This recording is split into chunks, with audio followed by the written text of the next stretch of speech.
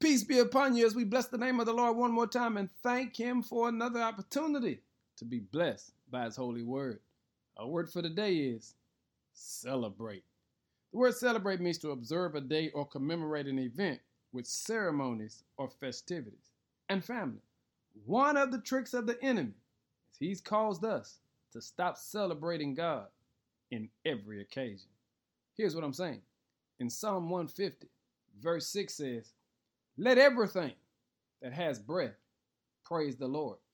What I've discovered is the more I celebrate God, the less I find myself competing against man. The less I find myself comparing my situation to somebody else's situation. Because the truth of the matter is, the more you celebrate God, the more you see how you should appreciate God. Because God has been so good to all of us.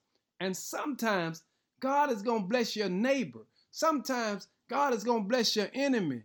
And God wants to see if today is not the day that you get your breakthrough, can you celebrate God for somebody else's breakthrough? That's what the text is saying to us. At all times, God is worthy of us celebrating. Hey, family, take a moment and observe what God is doing in your life.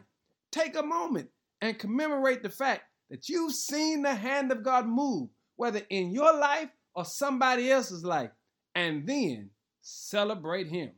Let everything that have breath praise the Lord. If you know he's worthy of us celebrating. Give him some glory. In Jesus' name, amen.